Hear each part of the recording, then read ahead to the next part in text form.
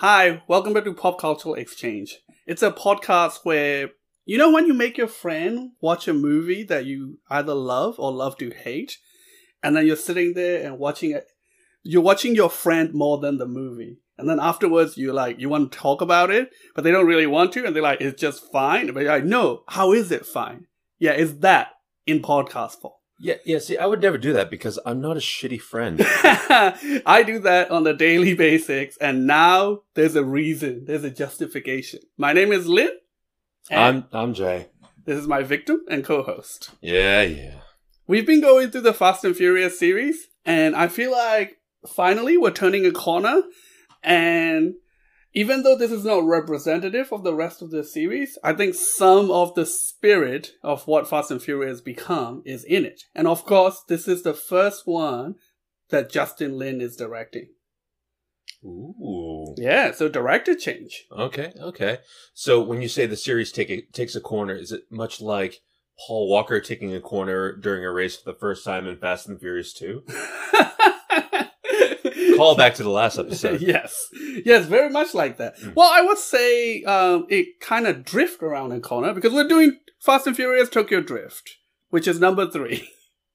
And honestly, I didn't know that until right before the last podcast we did. I wasn't sure which one Tokyo Drift was. So. Well, I mean, they don't help you with the naming, do they?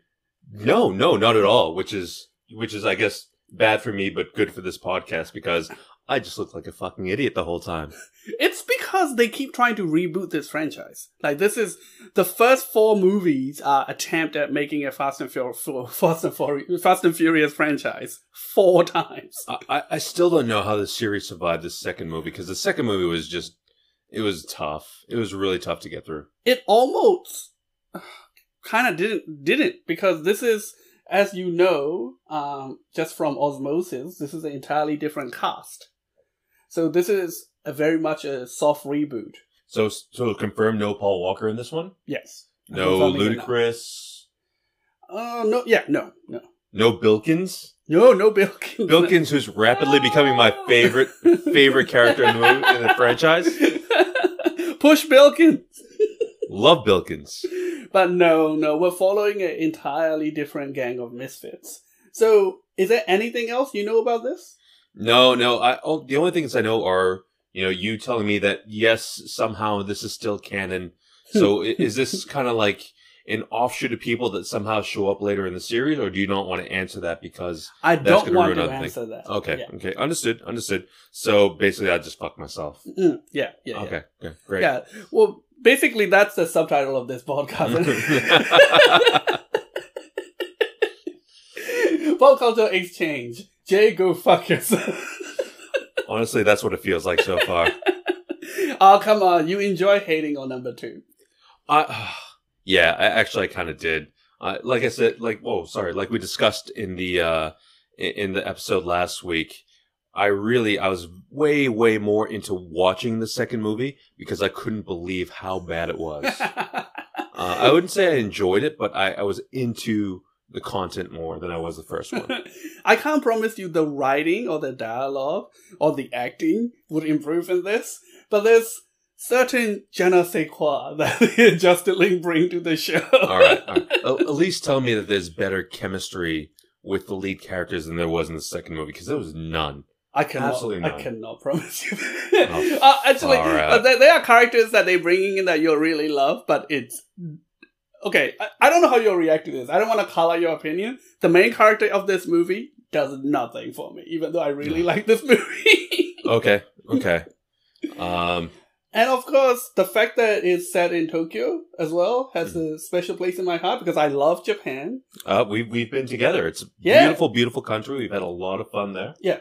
Yeah. We and a bunch of other friends visited Japan together. We didn't go on like a romantic trip to Japan. Which, I keep asking, but he wouldn't come with. Well, I mean, that's at least that's what we told your girlfriend, right? Yeah. Basically, during this film, at some point, I'm just going to be pointing things out and be like, remember, Jay? Remember when we went there? All right, cool. I'm down with that. Yeah. I'll maybe put up some snaps throughout the video as well. slowly turn this episode into our like vacation pick. Yeah. This has all of a sudden become went from a movie review to a slideshow of our holiday. Yes, yeah. People love to watch slideshows of other people's holidays. Look, I also may have subtly brought because I organized that trip and I organized a lot of the places we went. I may have also subtly brought you to a lot of the locations that were in this movie. All right. So this has been a stitch up for a couple of years now. Oh yeah. This is decades in making. Shit.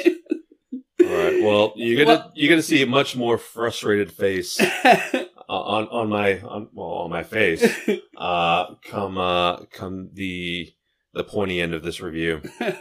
Oh, I think you're gonna enjoy it. To celebrate this being set in Japan and to celebrate our past Japan trip, we're drinking Strong Zeros, the 9% highballs that we're always day drinking in Japan. We're going to be pissed again. Can you drink on the streets in America, Jay? With very few exceptions, no. Okay. You got Vegas and New Orleans, and that's really about it. Okay. So in Australia, you definitely can't. There's a thing called open bottle law. You're not supposed to have an open bottle on you in public.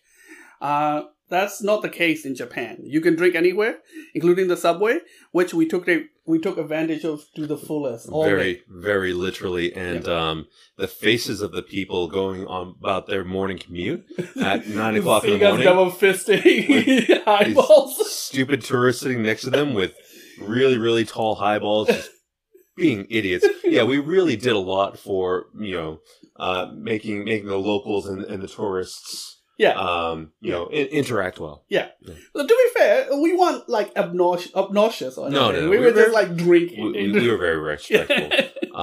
As respectful as a bunch of people can be drinking highballs at 9 o'clock in the morning. Right. Yes. The worst we do is like taking a bunch of bitches. Yeah. That's yeah. So anything else you want to say about this movie before we get started? Well, I know nothing about this movie, so I really can't say too much. You know much about drifting? No. I mean, I do it in Mario Kart, but that's about it. Oh, I mean, yeah, it's pretty much the same thing. Oh, cool. All right, sweet. So we're going to watch an hour and a half of Mario Kart. Yes. Cool. All right, excellent. All right, let's get to it. All right, let's do this. Cheers. Cheers. Ready. Set up. Go! It's called drifting. What do you mean, drift? And we are back. We are back. We just watched that movie. Yeah, we did. And yeah, it was not shit. What an astounding review. Well, I mean, to be fair, my standards are so lowered after Too Fast, Too Furious. Too Fast, Too Furious really bothered me in so many ways. And I actually found this movie to be quite entertaining. That's good, because I'm going to need you to do a lot of the content on this, because I was so enjoying the movie that I didn't take much notes. But I have a lot to talk about. Oh, good. So I'll just do the legwork for this podcast. I have a lot to talk about. We also kind of have a themed evening, didn't we? Because we end up drinking a lot of highballs. Highballs. And we had Japanese. Mm-hmm. And off screen we have the crew. Some of the crew that went to Japan with us. Yep.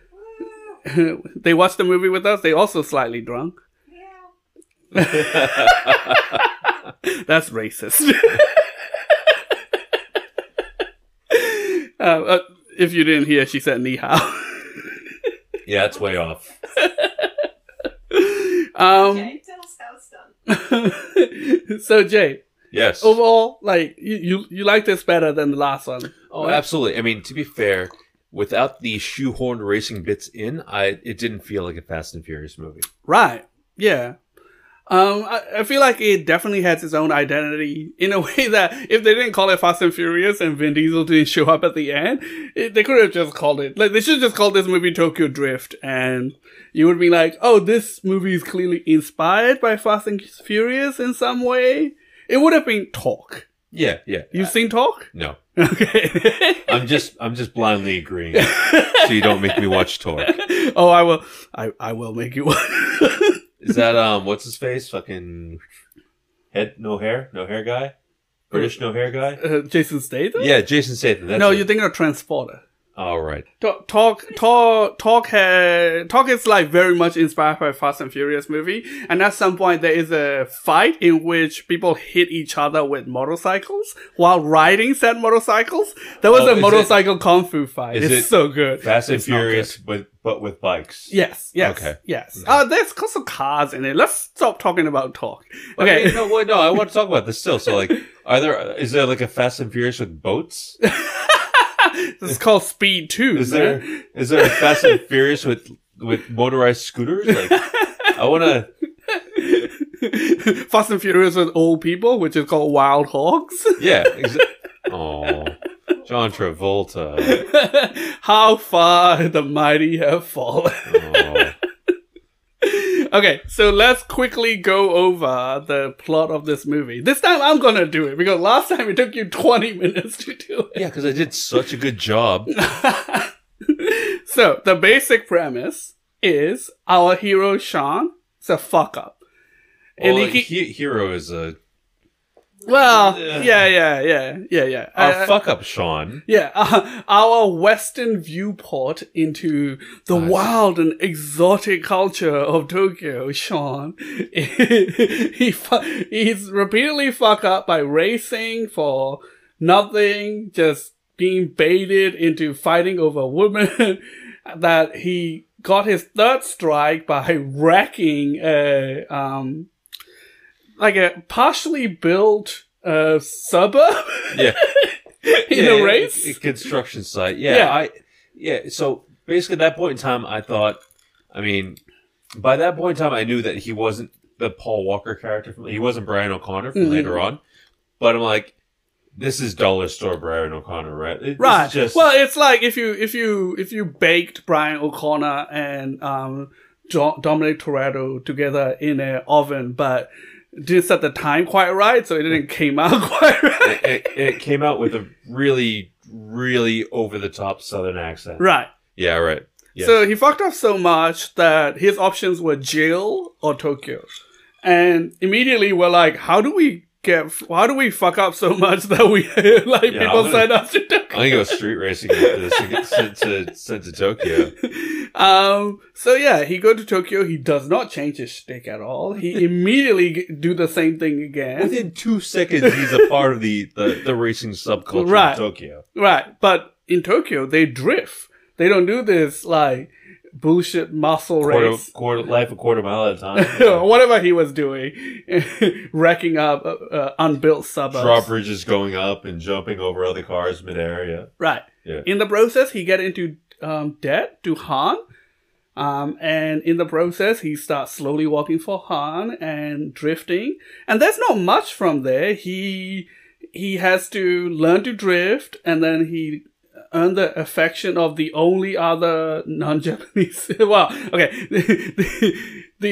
non-Japanese, non-black people in this movie. Well, yeah, he earns the respect of her, but more importantly, he earns the respect of the fishermen at the docks. Right. We'll get back to the fishermen at the docks. They're more important than they seem, Jay. Don't tell me that's a thing later. Oh, they're back for 9! The fishermen are back! No. But nothing would surprise me at this point. But Han, who helped him out with the not quite Yakuza, kind of like Yakuza peripheral guy he got into trouble with. Yeah, DK, yeah. Donkey Kong / Drift King. Han is his business partner, but he take our boy Sean under his wings, not his arms, and take care of him. And eventually, it turns out that Han was ripping off DK, and in the process, there was a big race, get killed, and it all, surprise, surprise, had to get settled in a giant race. Honestly, I hate myself for not noticing straight away, like, oh, this ends in a race, right? Like, I forgot for a solid minute that this was a Fast and Furious movie. That's how good this movie is. Yeah. It's not a good movie. Well, no, we just love it. It's not how good this movie is. It's how the bar was lowered after 2. Yeah. Exactly. It's just, it was not bad, which after 2 means it was great. Anyway, sorry, yeah. Han died. Yeah. And then there's the duel. Yeah, there's the duel which he which he managed to arrange after appealing straight to Sonny Chiba. And man, this is the beginning of the trend for Fast and Furious movie in which they somehow con actors and actresses which are way above the franchise to somehow show up and have a great time chewing scenery. I had to pause the movie in the opening credits when I saw Sonny Chiba's name. I'm like, you're fucking kidding me. Sonny Chiba's in this movie? You did. Jay made 2 double takes at the beginning of this movie. One, which is like, says Bow Wow. He's like, Bow Wow in this movie? Second time, you're like, Sonny Chiba is in this movie? But for completely opposite reasons. Like, Bow Wow, I'm like, oh fuck, I haven't heard that name in 20 years. And then Sonny Chiba, like, they got Sonny Chiba? Sonny Chiba and Bow Wow in the same movie, you have to realize is batshit insane. Right? Thankfully, they didn't share a single scene together. So anyway, so that's pretty much the end of the movie. They managed to settle it all in a big fancy race down the Chichiba Mountains, and of course, our main character Sean wins using sheer power of American muscle. Yeah. And his grit. father accepting him as a fuck up. Yep. Because his father's also a fuck up. Yep. So that's pretty much the plot. So where do you want to start? Oh man, I mean, first off, let's start at the very end of the opening credits. This fucking high school that they're in, all right? First off, it seems like the worst high school in America. Right.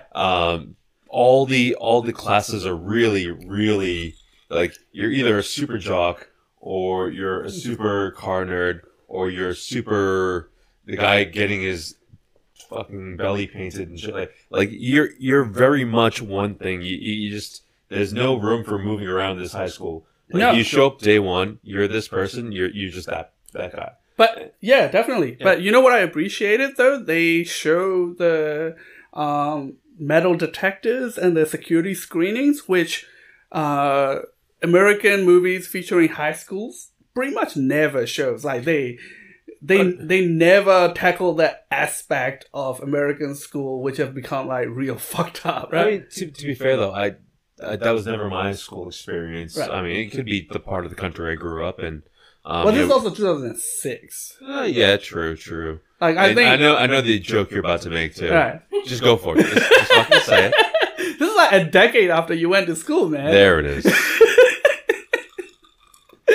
At least one every episode. That's my promise. You can set your watch to it. Lynn makes fun of Jay being old. 10:23 every night. See the text I get. Alright, so you know how else I knew this is the shittiest high school in America? What? It had the shittiest son from Home Improvement on it. I was checking the trivia session for notes before, and it says that, and I'm like, this is not relevant. But then you were watching the movie, and you're like, that's the guy, that's the son from Home Improvement. That's a stupid old little brother from Home Improvement. Apparently, he got really into cars in the process of Home Improvement, that he wanted to like be in this. Yeesh. Oh, and the other thing is that scene where they go through that metal detector and him like waving and do the mascot, the penguin mascot in Sword and Shield, and the penguin mascot like slow motion winking back. That could be a Blink-182 music video, right? Like anybody set that scene to any Blink-182 song and it would fit. I'm picturing my head and it works. Yeah, it works. Bang on accurate. Yeah. It's like the guys, all the small things. Yes, I see it. I 100% see it. I mean, how great of a shit stirrer was Barbie in the Barbie and Ken duo? She's the worst person. I honestly, I kind of dug her after that. Not in like a she's amazing. Like that's actually kind of a fucking badass stance to take. Yeah. Like, you know what? If you love me, erase me. I don't give a fuck. Win the race. Winner gets me. Yeah. To a point where I start to feel bad for this like shitty jock, shitty Big Ben Jr. If you don't follow American football, look up. No, Big Ben's. Don't look up Big Ben. But he does look like he could be Big Ben. Oh, so. yeah. And what is he, like, generic sports guy? He's in football gear, and he threw a baseball at Sean's car. And I started to feel bad for him, right? I'm like, dude, grow some self-respect. Like, if your girlfriend is like, oh, you gotta win me in a race against this guy, just drive away. But he's not that guy. No. He has no self-respect. But I really dug that race scene as well. Like, obviously they're going to shoehorn a race in there. Like, that one I called straight away. That one, as soon as the ball went through the back, you're like, let's race for it. And they're like, looks like they're going to fight. Like, they're not going to fight. They're going to race. Yeah. Well, they were almost going to fight until they realized that Sean was packing a wrench. Ooh. They were like about to beat him up 4-on-1, and then suddenly there was like 10. It was a football team. There's 11 aside, and 53 in the whole team. Okay, like there was like 4 guys walking towards it. Yeah. If they wanted to get Dulles or Paul Walker, they would have got him. Like, they're not going to let a wrench stop that. Right, exactly. What does it give him? Like 3 extra inch of reach? Yeah. But no, the girlfriend had to step in and be like, yeah, don't mess up the face of the guy I really want. Let's just race. How about that? And that race was pretty good. It destroyed a lot of shit. They destroyed a lot of property. Yeah. Including a really expensive car. I presume the Home Improvement son was building up these. That's how he got a cameo. He had to build these houses. Tim Allen comes up after the instructor's like, oh, not fucking again. And then we went to, of course, they all get arrested. And then that great scene of him trying to still pick up the girl with his blood, his teeth covered in blood. See, I can't tell if that was him, trying to pick her up, or that him just taking the piss at the end of that. He doesn't have enough personality to be taking the piss. I don't know. I think he has a little bit of shit stir in him. Where he does. Yeah, honestly, I could see that being in character. and then we meet the worst cop who's like, he's aware of the inherent unfairness of the system, and he loves it. He's like, see those rich people? I'm not even going to touch those rich people. They're going to get off. See I got you motherfuckers, and you poor. You broke ass. I'm going to make an example of you. And I'm going to perpetuate the system. And there's like low-key implication that the mother is like swapping sexual favors for his release. It was to the point where basically the cop walked out of the office with his fly still down. Man, that room is like 1/4 glass. I don't think there was anything happening there. Yeah, no, they made him watch. They're like, you see what your mother does for you? Look, I bet there is a cut in which the cop like does his fly out after walking out of that scene. Let's watch the Justin Lin cut and see if there's anything different. So their solution is jail or Tokyo. Yes. Usually when I fuck up, yes, they're like, oh, would you like to go on holiday or to prison? I'm like, oh, well, obviously prison. Definitely not Tokyo. No. But immediately, right? And what impresses me throughout this movie is they didn't shoot all of this on location, but clearly all of this is shot in a way that respect what Tokyo looked like, the vibe of Tokyo, what Japan feels like. It definitely had the vibe going on. It definitely felt like it was very immersive. And again, another thing I liked about the movie is very immersive. And like, I know this seems like a low bar, but if you watch a lot of blockbusters, you would be surprised how much people fuck up. Just like saying like, oh, this is in Mexico now. And it's just like, no, this is Los Angeles. Yeah, just with the yellow filter. There's a car park in Los Angeles. Oh my God, the yellow filter. Yeah, the Mexico yellow filter. Just like the Moscow blue filter. Even Breaking Bad did the Mexico yellow filter. They definitely did the Mexican yellow filter. Yeah, exactly. They didn't just put a filter on like, oh yeah, Japan. Right. And like recognizable places and how shitty the Dead's place is. Yeah. Actually, that was pretty on point. Like, right, like there was actually a lot of detail in that. Yeah, we were staying Airbnbs in Japan on all our trips, and yeah, that makes sense. It really, really captured the vibe, and it became. And the dad, even though he has a shitty little apartment, he was in the middle of Shinjuku, right? He must be paying through the teeth for that. Oh thing. yeah, that wouldn't have been cheap, and especially if he's got hooker money to go around. That's what I was gonna ask. You think that's a girl he picked up or a hooker? Hooker.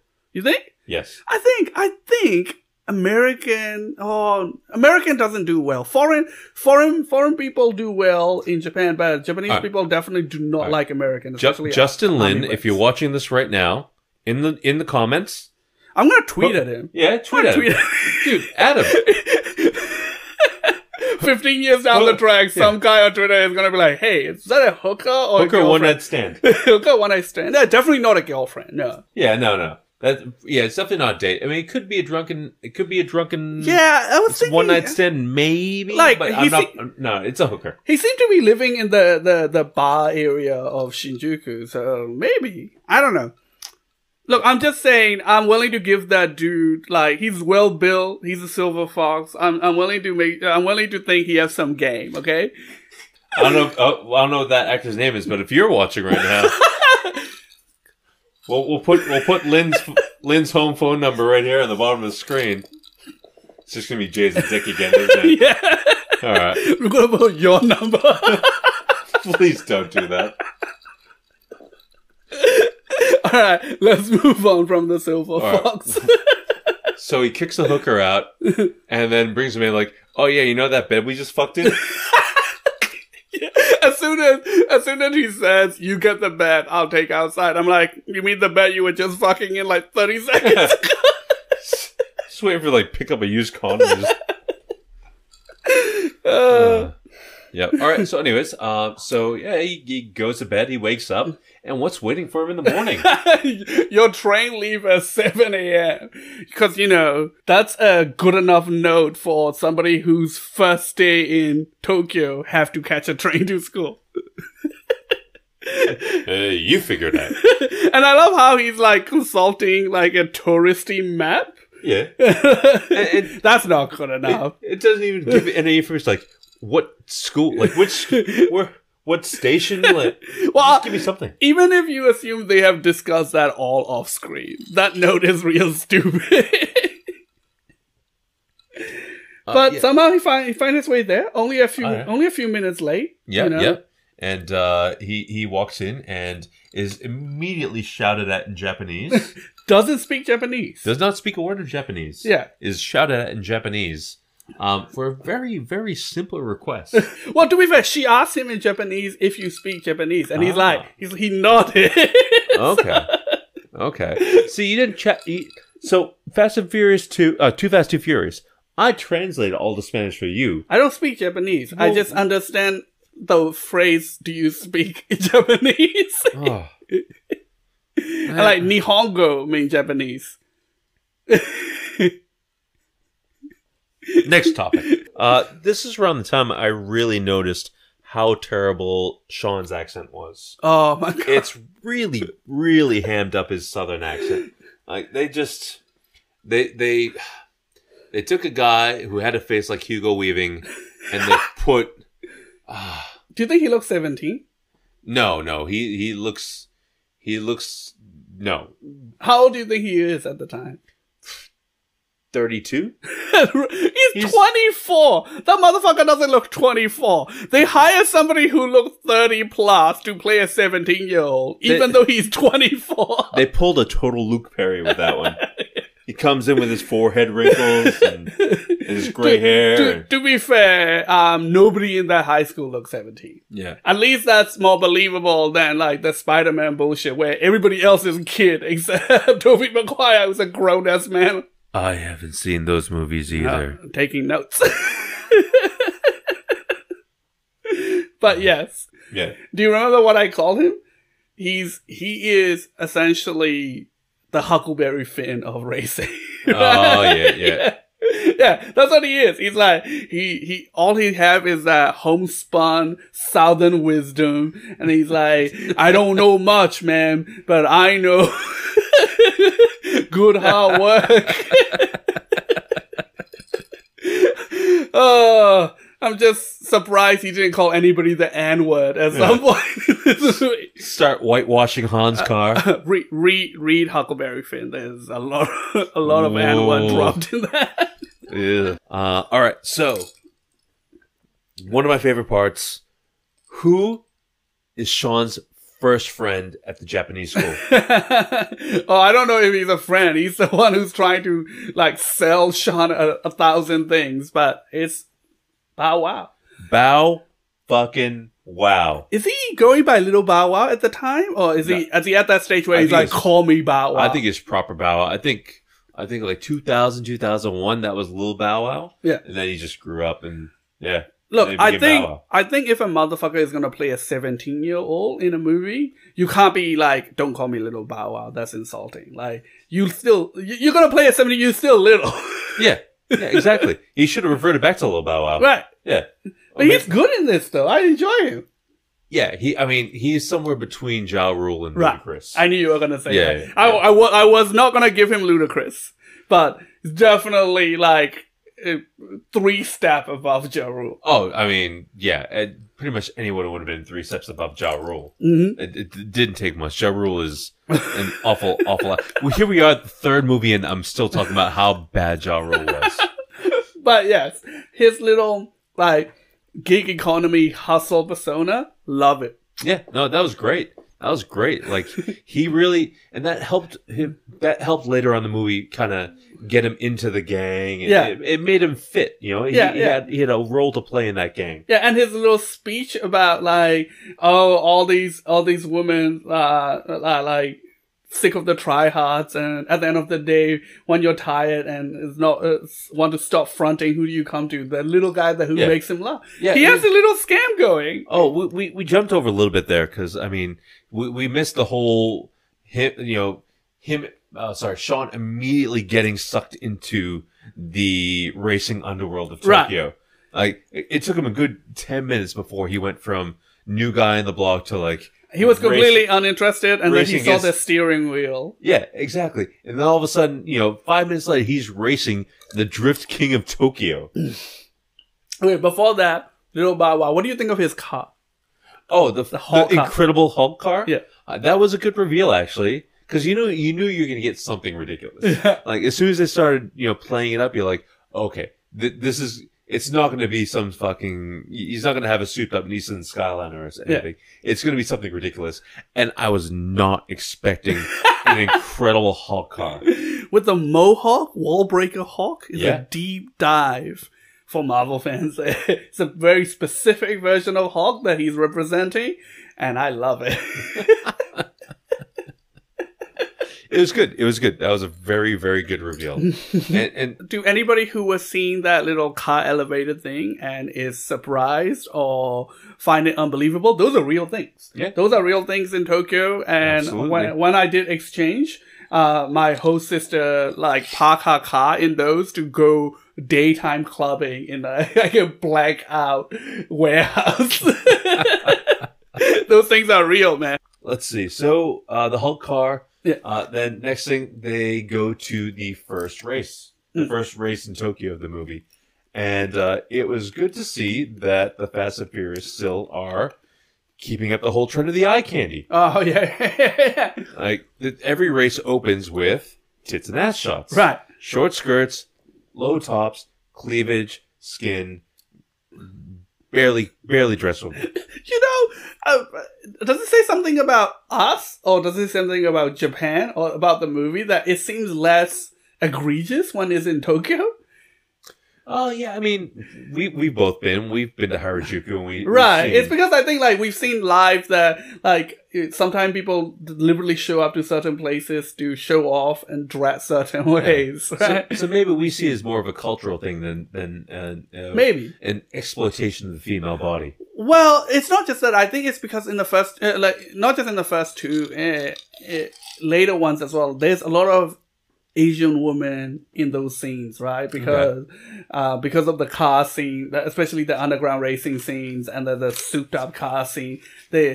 What I imagine for people who are in those circles, realistic cross section of racial representation, but to us it jumps out. Like it seems like it seems a lot like fetishization to have that many like scantily clad Asian women. And maybe it's just realistic because in the Tokyo scene, we just feel like, it's normal. Like we walked through Harajuku, we walked through Akihabara, and we've seen girls dressed like that. And you know, I was 100% on board with everything you just said until 2 seconds later, where Bow Wow hands Sean a box of tissues and says, "In case you blow your wad." Oh no, I'm not saying the movie did it better. I'm saying it seems less egregious during the setting, considering the setting. But what do you think about Sean at this point in this movie? He's a bit dim-witted, but also he's a bit passionate. Yeah, like I don't hate him as a character. Like I don't mind him as a character. I think he's a bit kind of hammed up in the slow Southern boy kind of thing. Like that, they could have made him a bit more streetwise. But I mean, at the same time, he handles himself pretty well. So right, I don't mind it. Yeah, I agree with all of that. I think what annoyed me about him at that point is that he just wouldn't get out of his own way. Yeah. Like I feel like in this situation I wouldn't be fronting that much. He does front a lot. Yeah.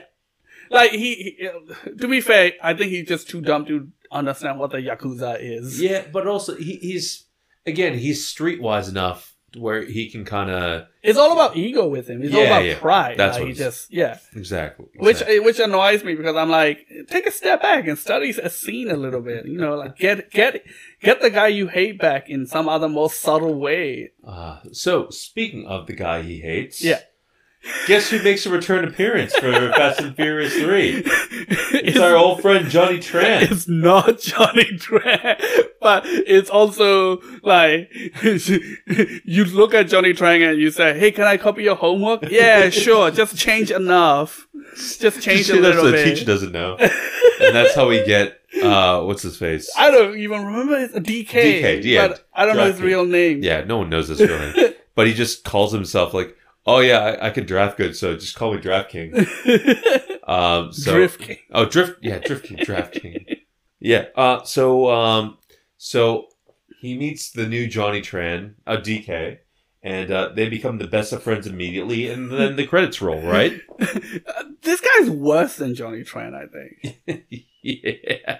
I mean, as far as criminal activity, yes, definitely. I think Johnny Tran seems to be like... I guess Johnny Tran got pissed off simply because Dom and Brian was in his territory, but I see that as a lot more reasonable for a gangster than how DK act in this movie just because somebody is talking to his girlfriend / adopted sister. Yeah, that we'll discuss that slightly later. It got really Pornhub from there on. But yes, at that point, we didn't know that fact yet. At that point, it was simply his girlfriend. Yeah. Although she didn't really seem to like him, but obviously there's a reason that they were together. Right, but that's a fucking common trope that happens all the time, right? Yeah. Like, the girls seem too nice for the guys to a point where you're like, why are they even together? But it's a trope I hate. Because... Well, it's lazy writing, is what it is. Yeah, and I know. It happens all the time in real life. It's an easy device that writers use. Right, exactly. To be like I don't why is she with him? Yeah. We don't like that person. Yeah. We want them to them to especially when the person is so nice in comparison. Yeah. I hate that. Like, if a show will show that the character is also flawed and you can see exactly why they will stick around. For this movie, to be fair, Neela doesn't get that much characterization. But she just seems too good for this to be sticking around with this guy. To be fair, we just described every rom-com. Right. Like, we could have just said a generic version of that last rant. And we could have literally been talking about any rom-com movie. Right. And this is back in 2006. It's still happening today. Like, Oh, absolutely. there was a recent Netflix show where I was thinking the same thing. First season of Stranger Things, that happens. Yep. But yeah, so we have that race for her. And this is my least favorite part about the movie. I know he can't drift. I'm willing to accept that. I know he's not used to drifting, but the scene where he's like, what's drifting? You race cars. You need to know what drifting is, even if you can't do it properly, and even if you can't win a race entirely centered around drifting. Right? Like, Yeah. Like, you game on PCs, and you're like, oh, do you have an Xbox? What's an Xbox? right, exactly. It's just, yeah. All right. Back to the notes. What do we got? The introduction of Han. Yes. I loved the introduction of Han, and I loved Han as a character, and I loved the chemistry between Sean and Han. Yes. I thought that was fantastic. It was the exact opposite of Paul Walker and Tyrese. Yeah. It was great. Absolutely great. Another thing I loved about this movie. And again, I'm only loving this about the movie because the bar was set so but unbelievably low. I think Han is a great character. Yeah, Han was awesome. And you know, he's actually a universe jumping character because Justin Lin has a very successful indie movie called Better Luck Tomorrow, and Han is a character in that movie named Han. So he just liked the actor and the character he plays so much that he just recast him in this movie, same character name, and like the cheeky implication is that, hey, maybe they're in the same universe. Well, I was about to say, is Better Luck Next Time in the Fast and Furious universe? Well, nobody else has crossed over yet, but the only thing they changed is Han is is the operative word. Yet is the operative word. Yeah. The only thing they change is Han is a chain smoker in that movie. Okay. But this is a PG movie. He's a binge eater in this movie. So they can't have him chain smoking because that will crank out the rating. So they have him binge eating. The implication is that he has quit since then, and he's picked up a different vice for this. Right. So it is definitely canon then. And I could expect that in Fast and Furious 9. Well, we have to watch Better Luck Tomorrow. All right. Speaking of which, how was Fast and Furious 9? Oh, yes. What people don't know is I have seen the last episode, seen Fast and Furious 9. It's so good, Jay. When you say good, do you mean like Oscar-worthy? Whatever I say is so masterpiece? good about a Fast and Furious movie, You mean all the qualifications are there. It means like, if you have learned to love these characters, if you have learned to love the escalation and the ridiculous shit they get up to, man, it escalate. And like, I'm so jealous of you, Jay, for being able to go through 1 to 9 in a row in quick succession like this time. Because I watched 9 and I'm like, I'm real glad I'm doing these podcasts and just recently rewatch the early movies because... Well, you know, I may have had another part of Fast and Furious 9 spoiled for me the other day. Oh, yeah? Yeah. So you would have heard. Oh, yeah. Yep. So I was every now and then I do radio announcer shifts at a local radio station here in Brisbane, and the show that was on after me is actually a pop culture interest show called what was it? To Infinity. It's called To Infinity, and during the change, Do you know what they're referencing? To Infinity and Beyond. Oh yes, okay, good. You've seen Toy Story. Well, I was there when they played their theme music at the beginning and heard that part. But anyways, during the changeover, I was asking them, "Oh, you know, what's your show about?" And they're talking about the pop culture nature of their show. They do pop culture reviews and they talk about movies and a lot of things that are kind of happening in the pop culture space. And I happen to mention this podcast, and they're like, "Oh, stay on, pitch your podcast." So I stayed on, and I started talking about how we were going to the Fast and Furious movies, and how they were getting increasingly more ridiculous as we went through. And the girl Winona on the show was like, "Oh yeah, number 9's in space." And I'm like, "Oh no, spoilers!" She hasn't seen it. To be fair, when you guys did that podcast, it's not out yet. Oh no, it was yesterday. Oh, was it? Yeah. Oh, okay. So I don't know if she's seen it. It's not set in space. Okay, Which is what okay. she said, right? Yeah. Yeah, it's not set in space. And then when I was driving home from the radio station, I was listening to their show, and they apologized to me on the show after I left because they started talking about how it is potentially the case that the Jurassic World franchise Right. finds its way into the Fast and Furious universe.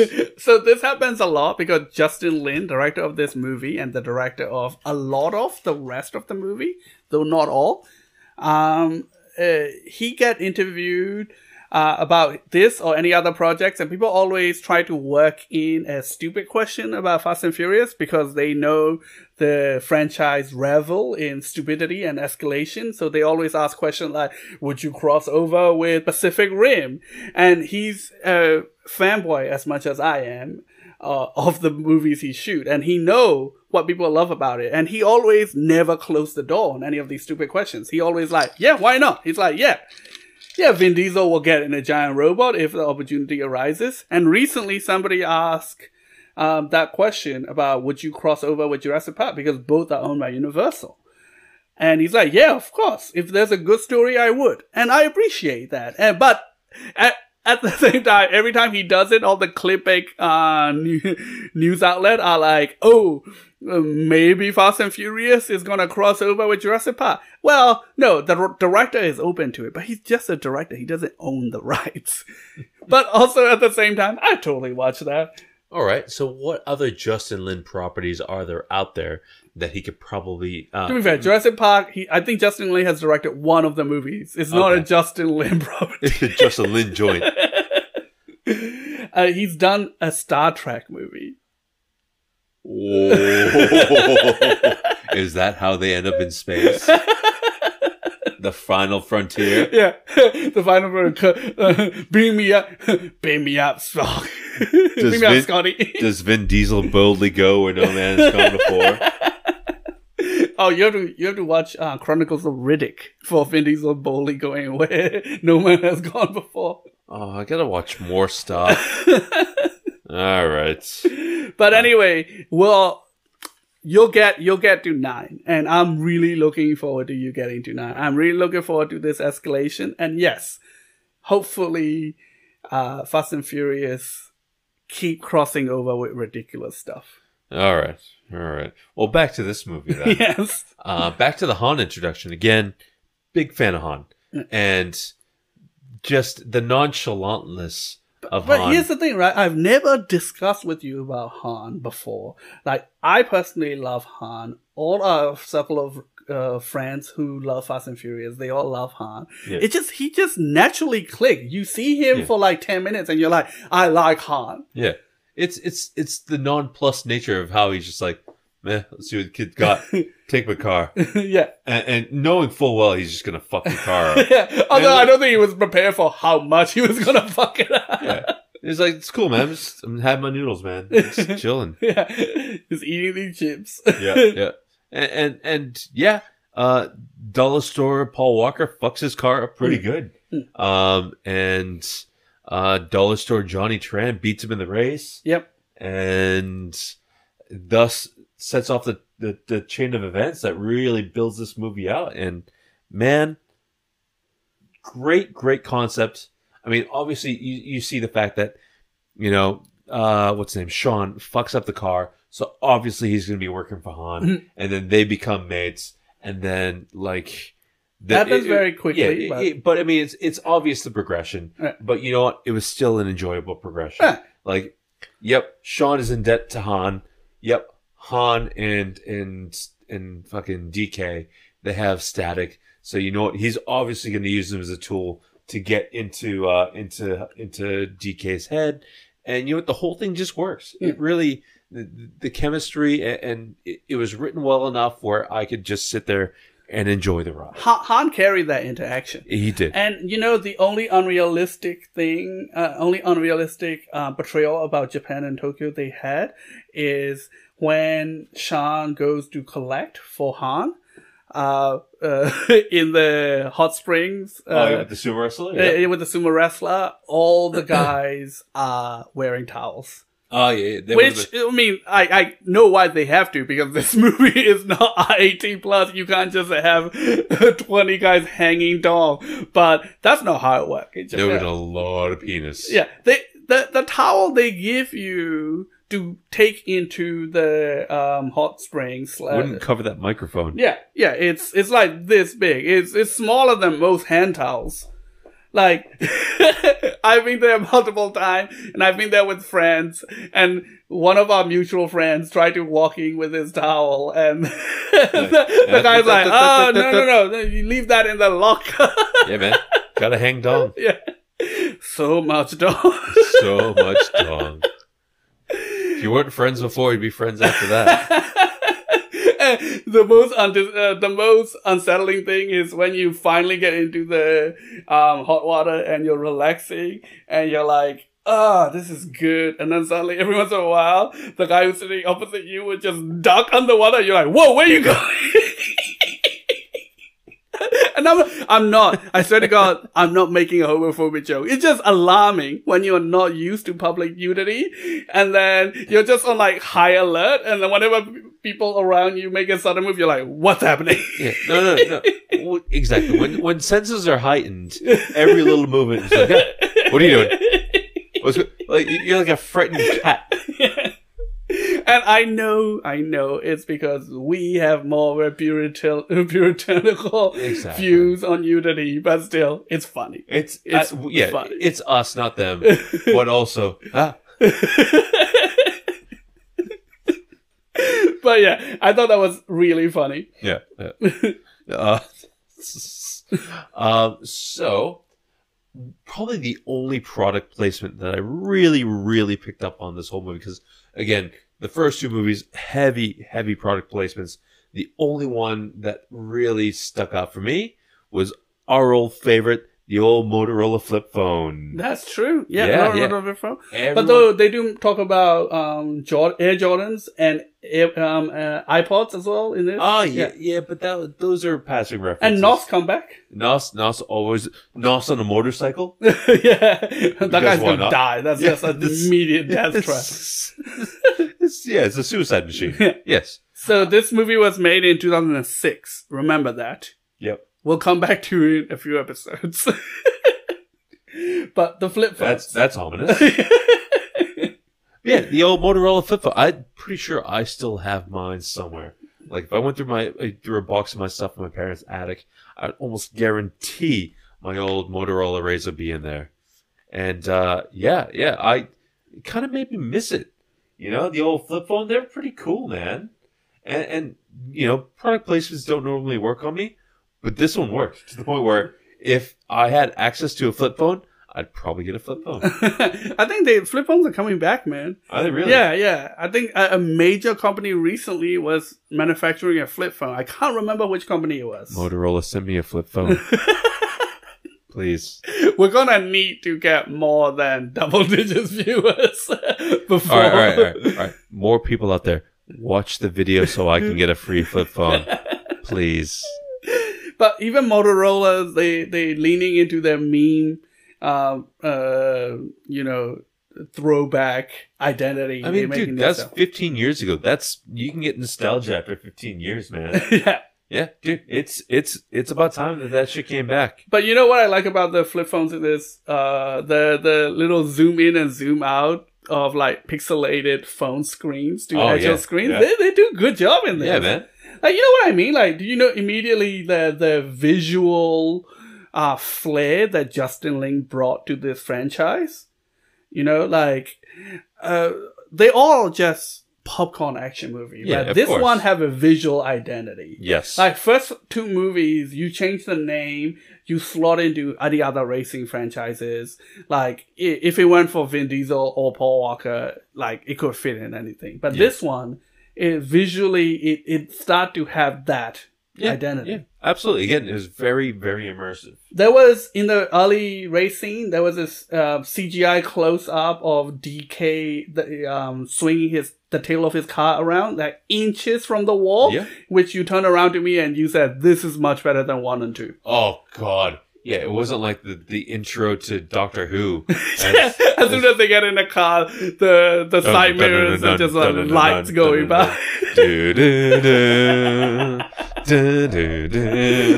Oh, so that's one pop culture thing you remember, the fucking Doctor Who theme song. Yeah, I can have one thing, right? I'm still watching Doctor Who.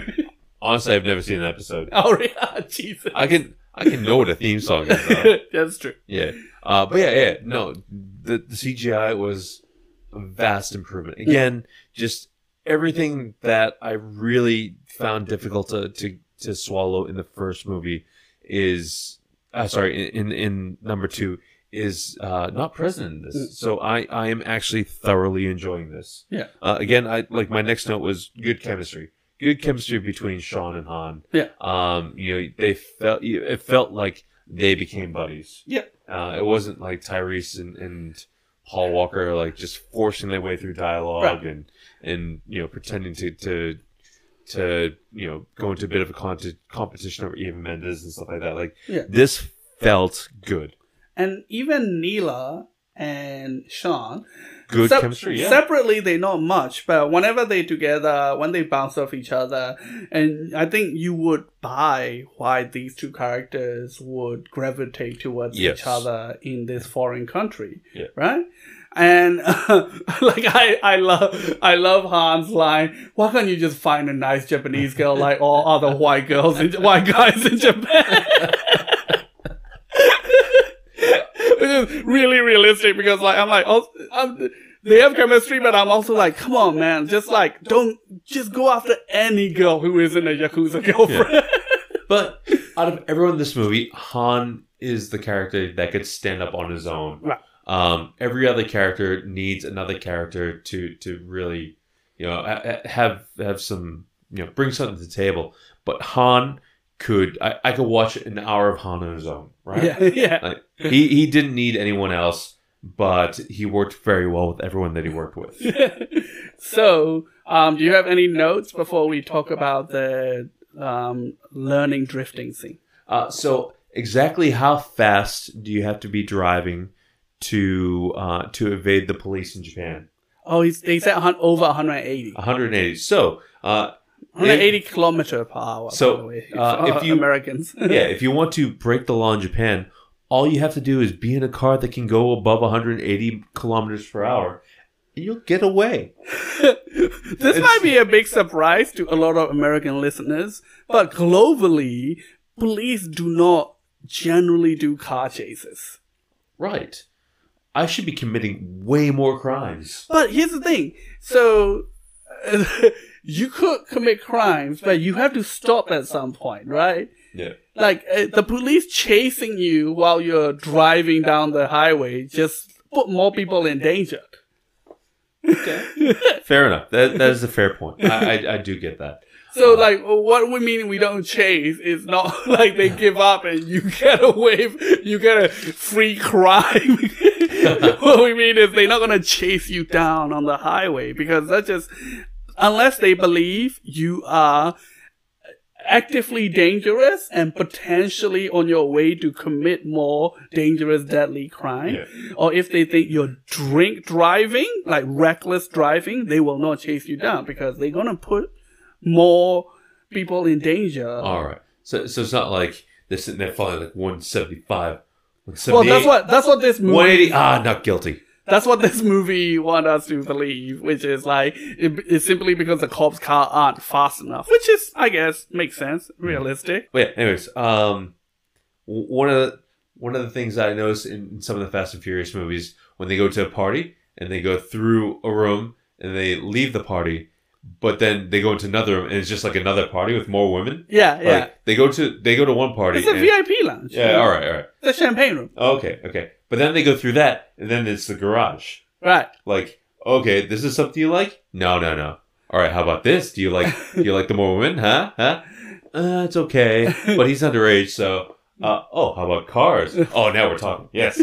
Sometimes they go through a room and they come up in the VIP room. Sometimes you end up in the Buddha torture room. The Buddha torture room. But a lot of the time you will walk past some lesbians making out, which... Not a lot of time.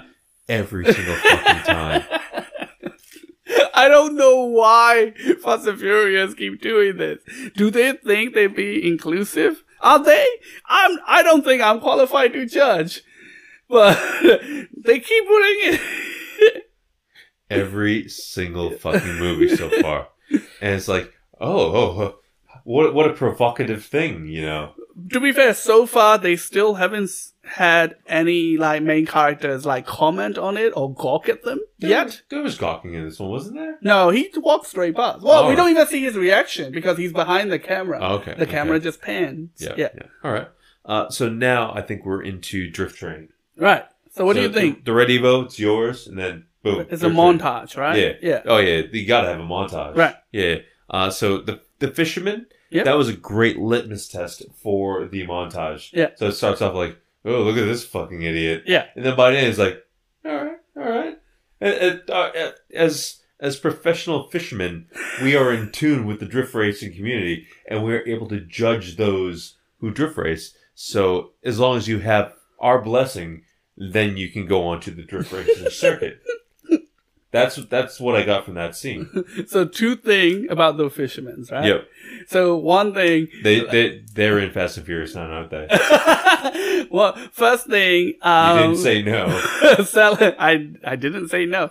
Celery man fishing by the riverside is very realistic. Mm-hmm. We have encountered that in multiple occasions. My first ever trip to Japan, exchange program in high school, I woke up early, I looked out the window, and I saw a celery man with a briefcase, which I assume just have his documents in it, walk up to a riverbank, sit down, like he opened his briefcase, and he took out metal parts and start assembling it until it eventually become a fishing rod. I thought you were going to say he opened up as just full of worms. It looked like a hitman's briefcase. And he just slowly putting out metal parts and it become a fishing rod. And then he's a hitman for fish. He put his briefcase under his butt. He sit down. He's just fishing, right? And when he caught a fish, he put it out and he put it in the briefcase and then he collapsed his fishing rod back into the briefcase and left. And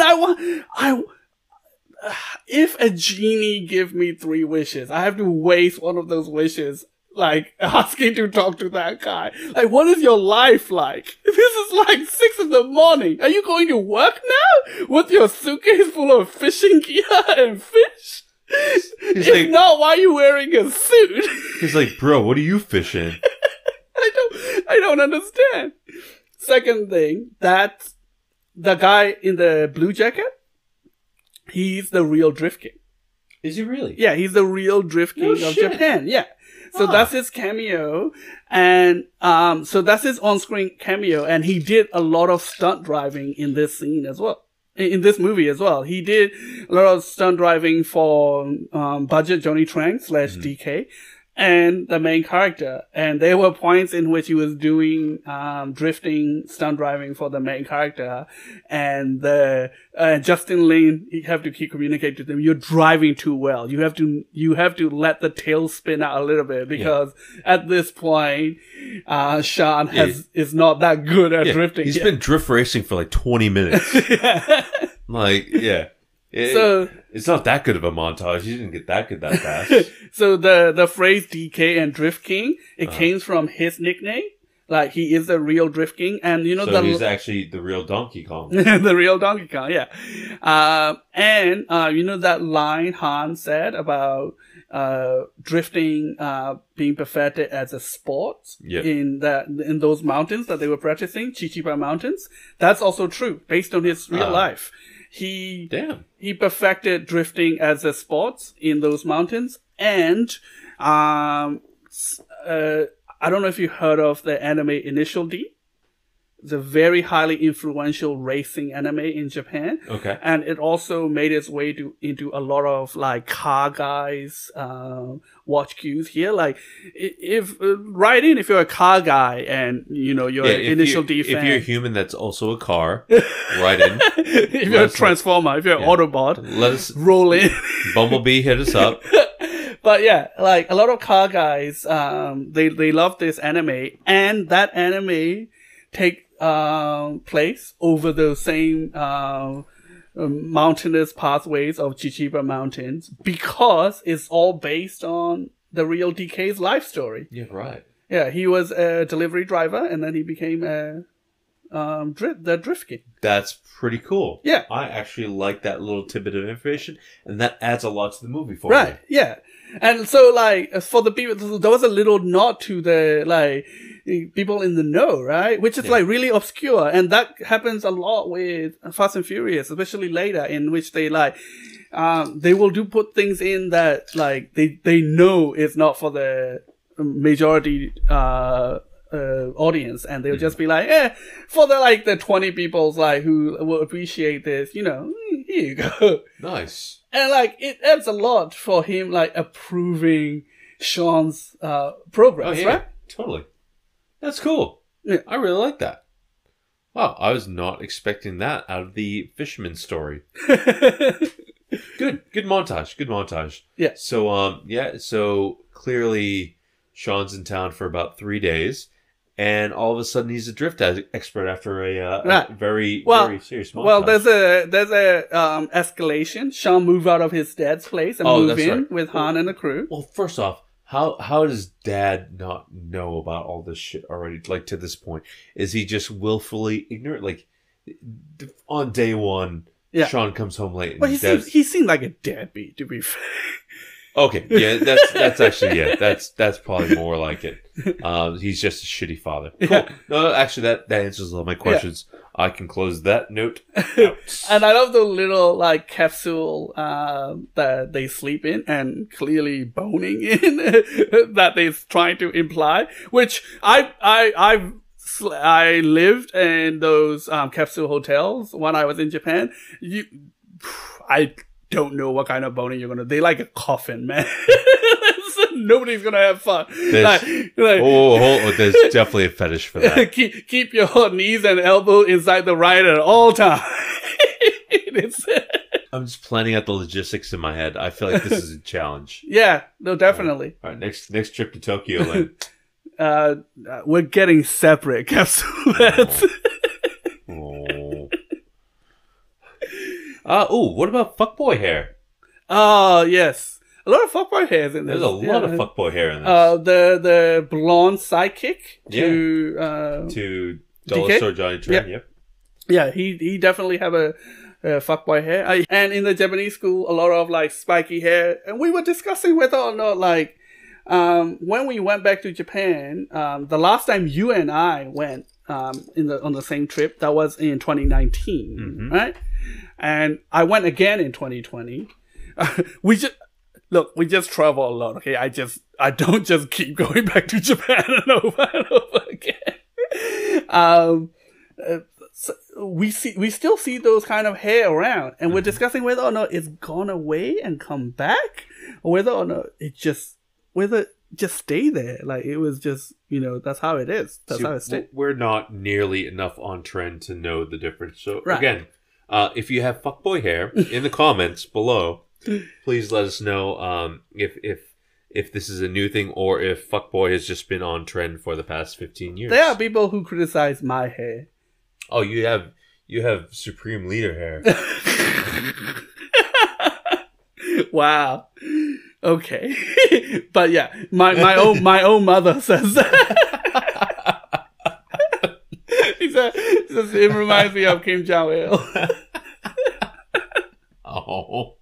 Ouch. I know. Oh, the duel. Oh, did I skip ahead? The duel? Like, what is before the duel? Which duel? The final duel. I'm getting to the end of my notes here. the big chase scene is the big chase scene in which Han explodes, man. Oh, that's the duel I'm thinking about. I'm not thinking about the duel at the end. Okay. So yeah, let's get on to that. Yeah. Oh fuck yeah, Han dying. That sucked. Well, I know, right? Because it's like our favorite character in the movie. I know. It was like back when Game of Thrones was good. When like someone you were like when what's his name? Oberyn. When Oberyn died, that's how I felt when Han died. I'm like, No, Yeah. no. Yeah. Why? You're carrying He this. exploded. He exploded very quickly too. Yeah. Like that car went from upside down to explosion like that. Yeah. It was. Oof. He was T-boned by a random car as well. Which, to be fair, I mean, you can only tempt fate so many times. True. But I mean, so many things had to line up. Like, first off, DK just waited way too long to use his gun. Right. Like he waited till the very end, like, oh yeah, gun. Fuck, I forgot I had that. Yeah. I could just kill these people. Right. Yeah. I think the unrealistic part about that is him even having a gun.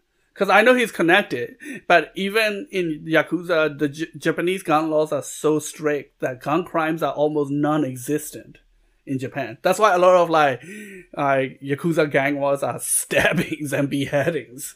And he's not even real Yakuza. He's a nothing fuckboy. Where did he get it? He's Diet Yakuza, yeah. Does he even have bullets? Maybe that's why he's saving it. He has 6 bullets. It's actually just wood the whole time. So he's just making the noise about boom, boom, pew, pew, pew. But he definitely opened fire on Han. Yeah, but getting to the real Yakuza, Sonny motherfucking Chiba. Yeah. Hell yes. Again, as Lynn mentioned earlier, somehow they managed to sucker Sonny Chiba into being into this movie. He's clearly loving every scene he's in. Oh, absolutely. And every time he shows up, and this is what redeemed DK's character, right? He's such a obnoxious shithead in the rest of the movie. But as soon as Sonny Chiba shows up, he's shitting his pants. Yep. Which is good. It would actually not only is accurate and reasonable of Sonny Chiba's presence, it also retroactively redeemed DK's character, that he is stupid enough to front his uncle. Yep. But he is stupid enough to not know that that his partner was stealing from him. Yeah. Oh, I love that little dialogue setup. So good. Because he's like, Sonny Chiba's like, I'm a simple man. I don't understand math. This is all nonsense to me. And he's getting cocky. He's like, it's all pretty simple. He's like juggalos with the magnets. Finances, how do they work? And DK is like, yeah, it's okay, old man. It's okay. You're just stupid. It's all not that difficult. It just looks more difficult. And then he drops the bomb. He's like, even I know your partner's stealing from you. You simple bitch. Yeah. So that's what lead to Han getting offed. Yeah. Han. And DK, second in command, also eats it. Yeah. Fuckboy here. Yeah, he really eats it. He ruined 4 other people's afternoon in the process. The thing is, he gets into one accident, and then a couple seconds later, another car comes in. Now, another 5 seconds pass, another car just careens into him. And then keep going. And they're sitting there, and then the other cars come by, and the other cars pass, and then another 6 seconds later, another car comes through. Why aren't these cars braking? Yeah, exactly. I bet they're still piling up now. 15 years later, they're still piling up on that. Not a single word exchanged about his death after the fact. No. Not even DK is like, you killed my friend. Yeah, no. It's like, fuckboy here, I won't care. Yeah. Did he even have a name in the movie? He did, but you keep calling him fuckboy hair, so we can't remember his name. Good enough. So it all leads to the confrontation with the dead, and he's like, some of our friends who were watching with us didn't buy this scene. He's like, why would you let Sean go and be like, oh yeah, go solve this on your own? But I think it all makes sense when you realize that the dead is a real fuckwit. He seems like the guy, which is what happened in this movie. He seems like the guy who would realistically be like, oh, you are going to take responsibility and do some sort of homespun wisdom thing that I am going to actually ignore what I'm supposed to be doing, which is putting your safety and your well-being up front. But you're finally being a man, you 17-year-old motherfucker, after getting involved with the Yakuza, taking responsibility. Yeah, you go do that. He's like, son, listen, You fucked up everything in your life up to this point. And at this point in time, if you fuck up again, you're going to get murdered. So this is the perfect time to send you out on your own. Yeah. Yeah. Yeah, just because he's like, no, Dad, like, finally I'm taking responsibility for my own action, which means nothing. It could mean that, like, he's about to go kill a guy for some reason he conjured up in his head. Like, that conversation meant nothing without details, but he's like, oh, take my car, whatever. Yeah. I'm pretty sure if that dad has a number one dad mug, that he bought it himself. Yeah. No one is buying that mug. His hooker friend bought him as a joke. It says number one daddy. Oh. But yes. So do you want to, do you have anything to add before we go to the setup for the final race? Well, I mean, there was man versus car. Yeah. Yeah, that blonde guy should have been dead a long time ago because he tried to stop a car by yelling at it. Yeah, I forgot about man versus car. The Drifter Shibuya? Yes. Oh, how good was that? Yes, it's very good. So in Japan, we did a go-kart thing. Yeah. They're not officially allowed to call it Mario Kart anymore, but basically it's go-kart of us in costume. Generic Asian costume Kart, karts. yeah. And they have to get rid of all the Nintendo costumes. Yep, they had to get rid of all the Nintendo ones. So I was Goku. Yes, and I was Stitch. I remember that. Yeah, that was awesome. So a group of us did that, and our course, because how much I love this movie, because I organized the whole thing, I make sure I pick the cars that take us through the Shibuya crossing. Yep. And as soon as that that crash happened, Jay is like, it's all clicking to his head. All my machination of past years. Lynn's been grooming me apparently. But yeah, how cool is that? Like the silence and the crash through the Shibuya crossing. Yeah, that place is not silent. You would not have been able to get away in time. Like those people would have been just flung all over the streets. Yeah. To be fair, we didn't drive through the people in Shibuya crossing. We waited. We had to wait until the Shibuya Scramble, the famous like 8-way crossing, stops. And we're all driving through, and all the pedestrians are waving at us. It's great. I was trying to be an Uber. I was trying to see if people wanted rides anywhere. Yeah, that's true. That's true. You were waving at Japanese girls, being like, when we were stopped under like overpasses, Japanese girls are like waving and laughing at us because we're all dressed in costumes and being dicks. And Jay's like, you want to come down and hop on? Like, you can hop on the back of my friend. And they're like, it's having a great time. Yeah. So Sean is presented with a choice next. Yes.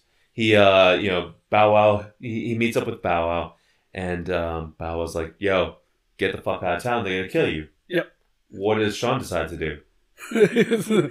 He chose the death spot. He's like, look, I'm gonna resort to the cause and the solution to all of my problems, racing.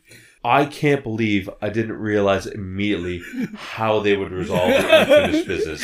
He said out loud, motherfucker, when he said a race. He's like, yeah, how do you resolve this beef? And they're like, oh, why don't we just do the same thing we do every fucking movie? Solve every problem with a race. What do you think about that final race? The final race. So there was a slight montage with the Shelby, which I quite enjoyed. But yeah, it was DK's Mountain, right? Yeah. This was DK Mountain from Mario Kart. Yeah. Like, we've all raced that track, but DK's the one that owns it. Yeah, sure. Yeah. He's throwing banana peels out and shit. And, riding the barrel up. Yeah, exactly. We all know about DK racing. I also like the visual metaphor of the Shelby, the tough American exterior, the culturally appropriated engine, Japanese engine inside. With the training he got from a Korean guy living in Japan. Exactly. Great. Yes. But I mean, the race is pretty good. Like, again, that was it was a well shot scene. Like Justin Lin did a very, very good job in making sure that this scene was very well done. Yes. Oh, and one scene we forgot to discuss in where they like Neela and Sean were flirting in the same mountains, where they like drifting in unison, but set to like soft music. And like they like it's almost like gymnastic, like rhythmic dancing. Drifting. That was good. Fucking with cars. Yeah. It's just foreplay with cars. It definitely was foreplay. Yeah. It's just the tip. Yeah. Just the tip. And that scene was good. Like that, I bought that scene, and all the drifting scenes is good. And I love how it's all set on the same mountain, because the exact opposite, this one, like fucking big, splashy orchestral music and big booming voices. Yeah. Same place, now a deadly race. Yeah. It's again, very well shot, very suspenseful, and you could really feel DK's desperation. Like he wanted so hard to get Sonny Chiba's respect. He has so much more to lose. Yeah, right? Oh, absolutely. Yeah. Absolutely. Like, yeah, I mean, Sean was going to lose his life, but DK had so much more to lose in the grand scheme of things. I mean, Sean hasn't been using it well. Yeah, exactly. Honestly, Sean doesn't make another 6 months after this movie. Don't tell me he shows up in later movies. Which one? Sean? Yeah. Oh, you'll have to wait and see, buddy. All right. Well, I mean, so I guess we can talk about the next scene then. Like, we talked about the race, and obviously Sean wins. Surprise, surprise. What do you think about the part where Sean makes it around a bend of the mountain before DK rolls down the mountain? I know he's not free falling, so it's not really like gravity versus race. But still, apparently the Nissan Skylines just are lighter than air. But yeah. So the Skyline starts careening down the side of the mountain, and Sean comes by, and then all of a sudden he's just there again. Yeah. And has to dodge the car. And again, like for the build up for it, it was a very quick, just goes around him. That's it. It's done. Yeah. So I feel like they could probably done more with that. Right. And it's maybe like he keeps rolling down the hill to like the next roundabout. Yeah. And like if he roll past the finish line, does he win? Yes. Yes, he does. So why don't we just do that from the start? Just drive off the side of the cliff and hit the finish line head on. Win every race. Right. You might not be alive. But then you have Sonny Chiba's respect. Yes. And isn't that worth more than life itself? And at the end... Sonny Chiba, if you're watching. Sonny Chiba give him his respect. And, says something to his adopted niece. By the way... You no longer have to fuck your stepbrother anymore. So that's real messed up, right? So that's the part we didn't discuss, that the fact that Neela was taken in by... Pornhub logo. Yeah, Neela was taken in by DK's grandmother and was raised like... We don't know how old she was when they were taken in, though, but the implication was real young. The implication was there's a lot of, hey, stepbro, get out of my room. But here's the thing, right? In Japan, it's also pretty common to adopt your son-in-law or your daughter-in-law, especially if you're rich. Like, it happens with more son-in-laws than daughter-in-laws, especially if you're rich and you want your family line to continue. You don't have any sons. Like, I think it happens with I think it's Toshiba. Like, it happens a lot, and it's famously happened with the Toshiba company, which has been passed along to son-in-laws who have the same last name because they keep adopting them. So do you think it's more culturally, do you think if a Japanese people watching it, they wouldn't blink at them? Yeah, fair enough. But it's different though, right? Because she's adopted and raised as if they're brother and sister. That's the implication. If she was adopted from a young age, that would be a bit weird. If they were dating and then adopted, that's different. I definitely don't think they were dating before she was adopted. But I think for me, the difference is like, how old was she? If she was like 7, that's fucked up. If she was like 16. I think she's young enough where there's no age where this is okay. Yeah, I think you might be right. You might Like, be just right. doing the math in my head, I'm like, oh, none of this is pleasant. Especially because he's older. Yeah. Oh, Like, he's not in high school anymore. yeah, true. Like, even Han said, what is it with you and high school girls, man? Ah, yeah. Yeah. Oh, yeah. No, that's not okay. Yeah. This is messed up. Yeah, it's like, oh, yeah, no, oh, gross. Yeah. No, it's Not only the more I not think, only he's after high school girls, he's like after a sister high school girl. yeah, the more I think about this, the more I'm just disgusted by it. You're like, here's your adopted sister, and then brother's like, dibs. And it's fucked. Anyway, so the movie concludes satisfactorily for you, Oh, whoa, we didn't talk about the conclusion yet, did right? So that's why I was leading into it. Yeah, So yeah. all the self-sustained plots wrap up nicely for we? you. Yeah. And they finish off, Yeah. surprise, Mm. with a race. Yes. Or The beginning of a the race. prelude to a race, in which they tease that a friend of Hans wants An to old race friend of Hans. an old friend of Hans Yeah. wants to race Sean. So he shows up, and you see the car first, Yep. and then the music change. And as soon as the music goes Latin, I'm like, well, there's Vin Diesel. Yeah. Right? Yep. And then they pull out, and my favorite suggestive dialogue exchange, I didn't know he was into American Muscle. He was when he was rolling with me. Was Vin Diesel and Han fucking? Was that the implication? Because if you really think about that dialogue... I didn't think that at all. Oh, okay, maybe I'll just need to step back from my fan fiction. You took my joke. Damn it. I'll just return to slash That's it. I fiction. got robbed. There goes the notepad. No, I still need that. Actually, no, I'm out of notes. But yes, what do you think about Vin Diesel showing up at the end? I wasn't expecting it until, like, the second I heard the salsa music, I'm like, oh, of course it's fucking Vin Diesel's gonna be at the end of this. Yeah. Do you know why that happened?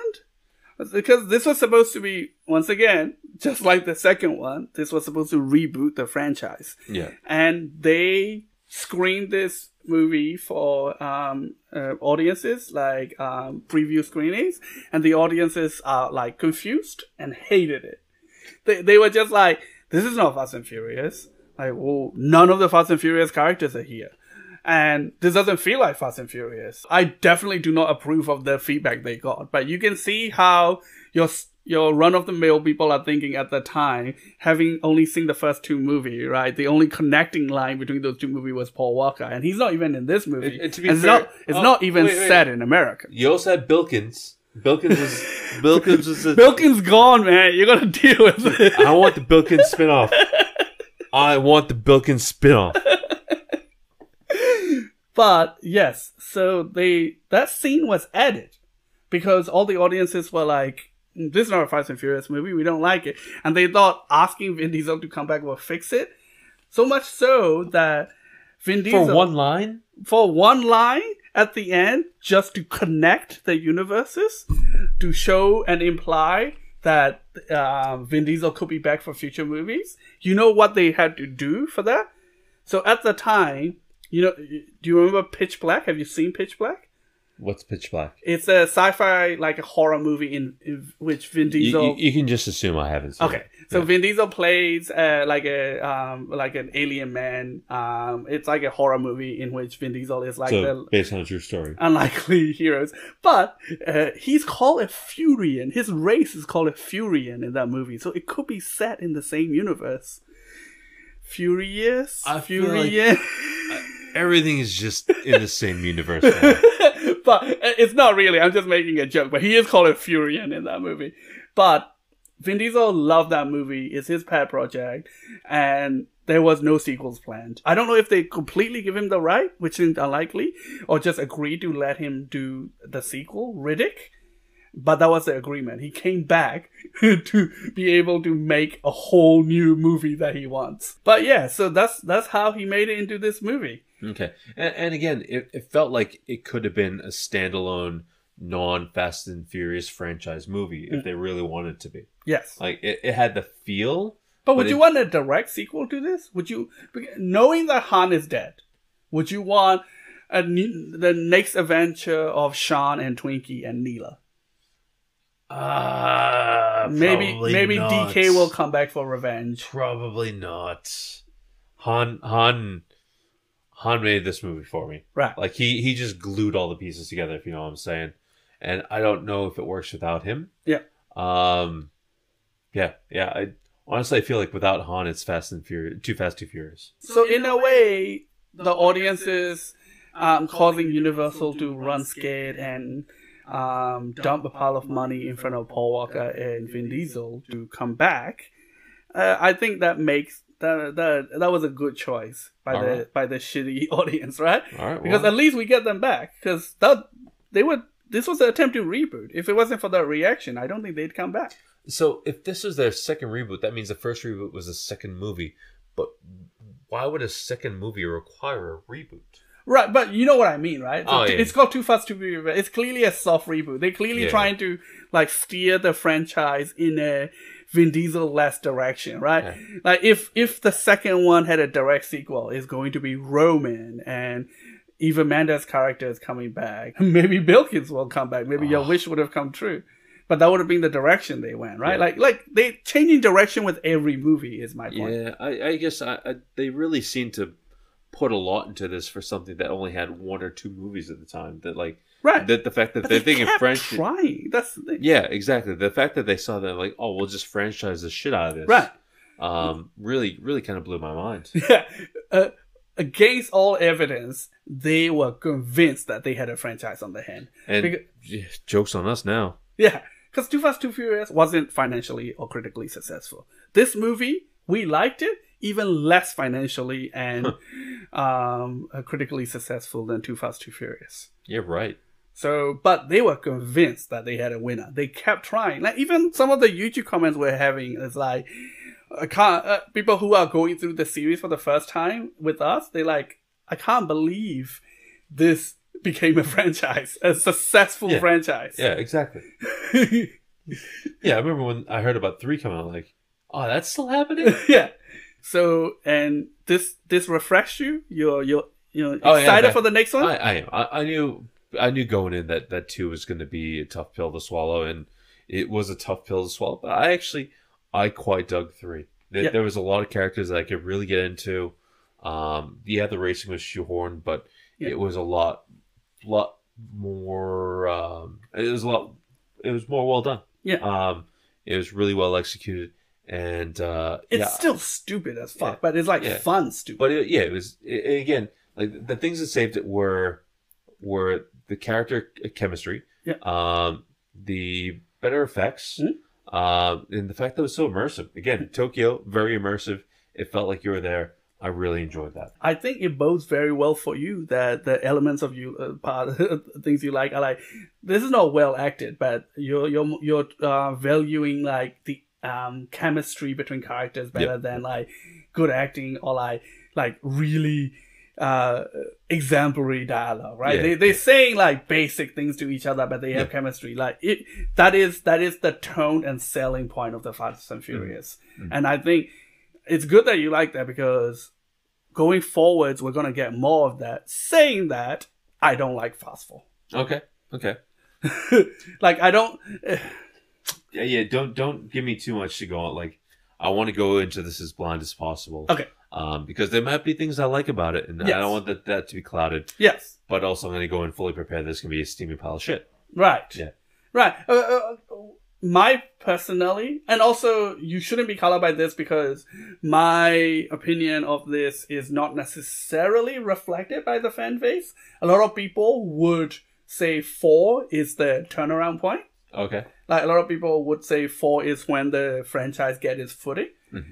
But for me, I keep going back and forth between 2 and 4, which ones I prefer more and less. Okay. And I think and this is so meta, like it's not even have anything to do with the movie. I have swung back to enjoying 2 more because how dumb it is, how bad it is.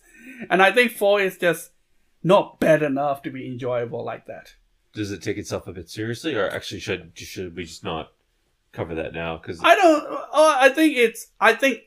I personally think it takes itself more seriously than the later movies. Okay. But how much the later movies not take it so seriously, that might not even mean anything. All right. Fair But enough. I'm excited because we're pretty sure we're trying to record the next 2 back to back. Not that it will matter to you guys. We will still release it by weekly basis. We're just trying to get some in the can just in case.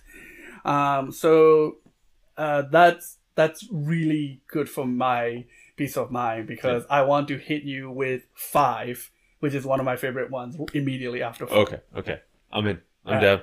Okay, so anything else to add before we close this up? No, I'm out of drink, so. Alright, cool. Yeah, so, my highball's empty, so we gotta wrap this up. Excellent. Love Tokyo Drift and into the next adventures of the family. Alright. What's number 4 called? Fast and Furious. That's right. Fast and Furious. Cool. Hey, they're trying to reboot it again. I feel like they're doing that every fucking movie. Yes. Every movie is reboot. For the first 4 Fast and Furious movie, each one tried to be its own reboot. They tried this 4 fucking times, and now they're at 9. Yes.